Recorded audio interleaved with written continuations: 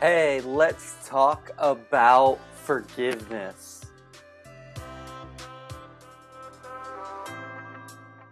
Forgiveness is a complex topic.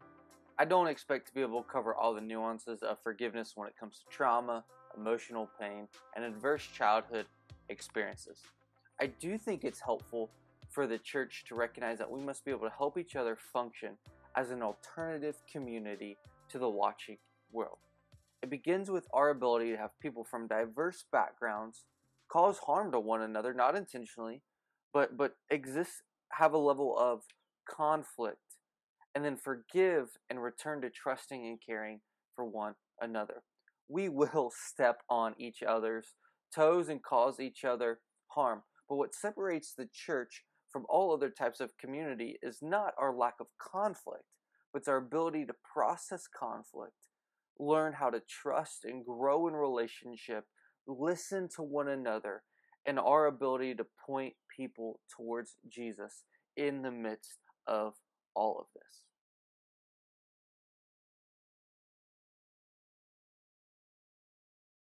For the Christian, forgiveness is rooted in the example of Jesus.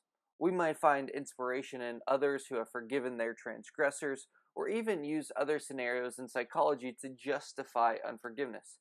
The Christian must always first look to Jesus. Paul says, "Forgive others as Jesus has forgiven you."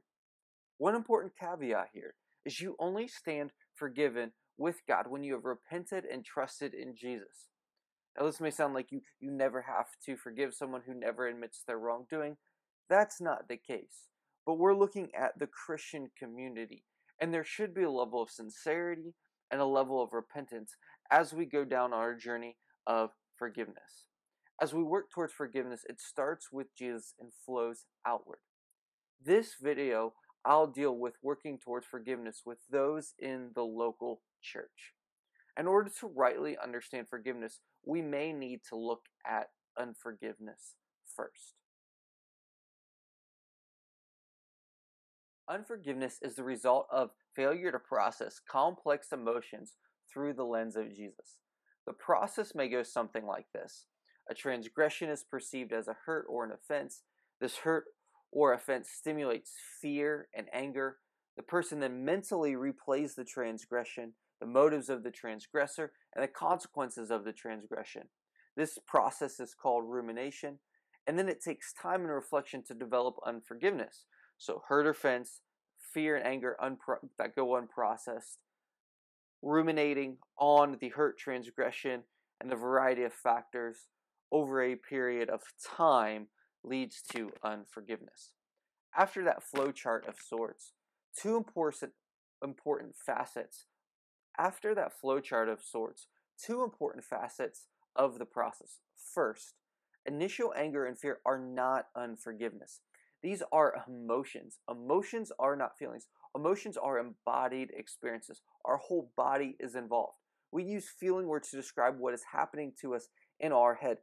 And we lump memories together by emotions. Emotions that go unprocessed in association with traumatic hurt cause us to kick into fight, flight, or freeze mode when encountering situations with the person who has hurt us previously. So feelings are mental experiences of body states which arise as the brain interprets emotions, themselves physical states arising from the body's responses to external stimuli. While individual emotions are temporary, the feelings they evoke may persist and grow over a lifetime. Second, communicating with the person who has hurt or offended you short circuits the unforgiveness process. If you are the offender, go repent. Matthew 5:23 says if you're preparing to offer sacrifice, if you're preparing to worship God, but know that your brother has something against you, you need to stop what you're doing and go repent, go reconcile, go admit you were wrong.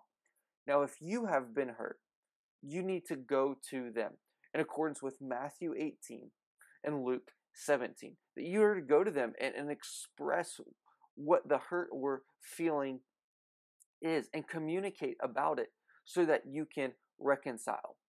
We try to cope with negative emotions via hurt in all kinds of unhealthy ways. The best solution is always communication. When hurt or fractured relationships are avoided, the witness of the church is compromised, and your growth with Jesus will be stunted. Forbearance is the suppression of negative emotions through invoking the will or using psychological denial or distraction. It's a strong will to overlook an offense. So it's based on willpower and suppressing negative emotions. Now, that is typically how we think of one aspect of forgiveness. For many, forbearance is synonymous with forgiveness. Well, I won't have any emotions about them and I'll just overlook it.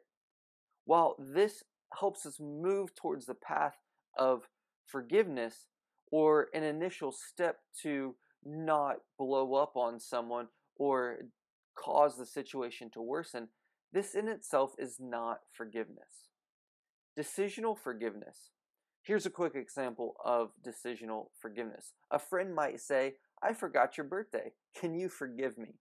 We might say, "Of course." We might be hurt, disappointed, but we are quick to assure that friend that we have canceled the debt and do not intend to hold the mistake against them.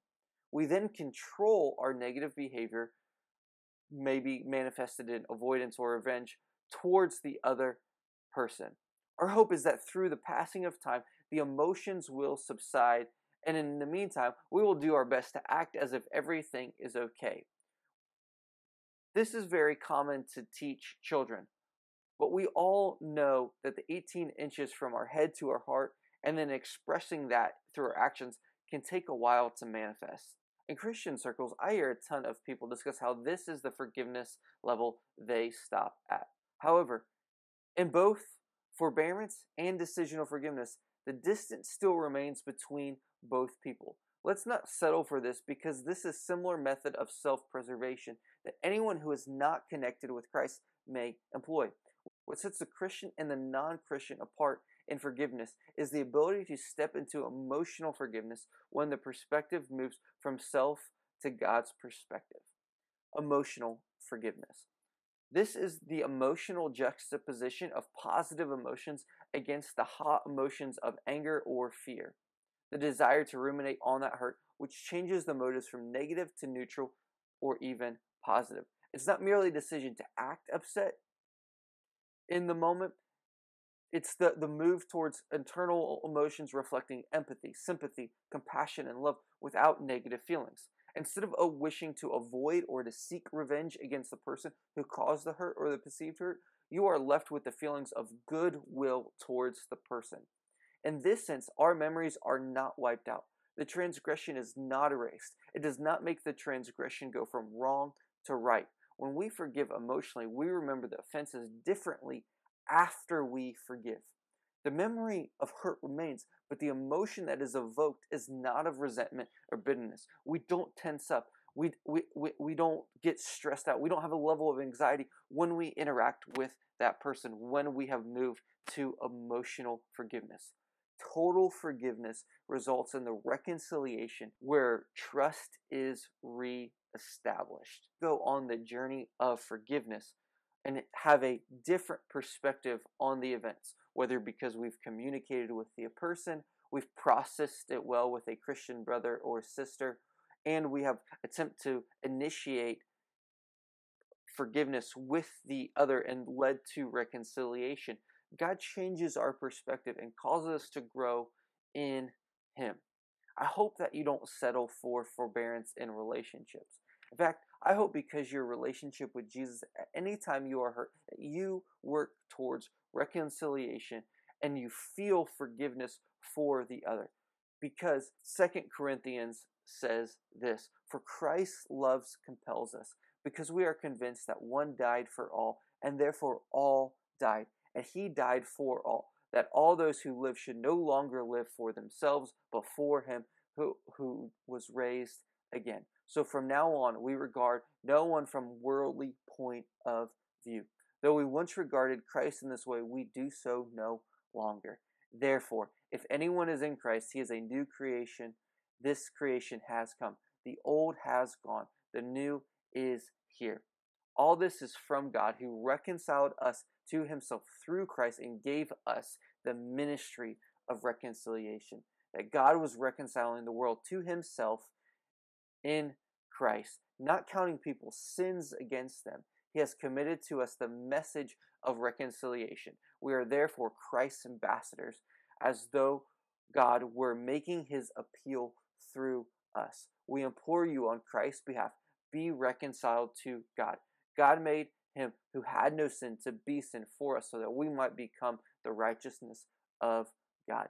This shows up in our relationships with others when we begin to process our hurts and those who hurt us, when we communicate, when we help others in our Christian community process hurts well, that we don't ruminate on them, but we attempt to help them have healthy emotions of empathy, of sympathy, of love, and compassion, so that when we encounter each other, trust is rebuilt and the watching world sees Jesus.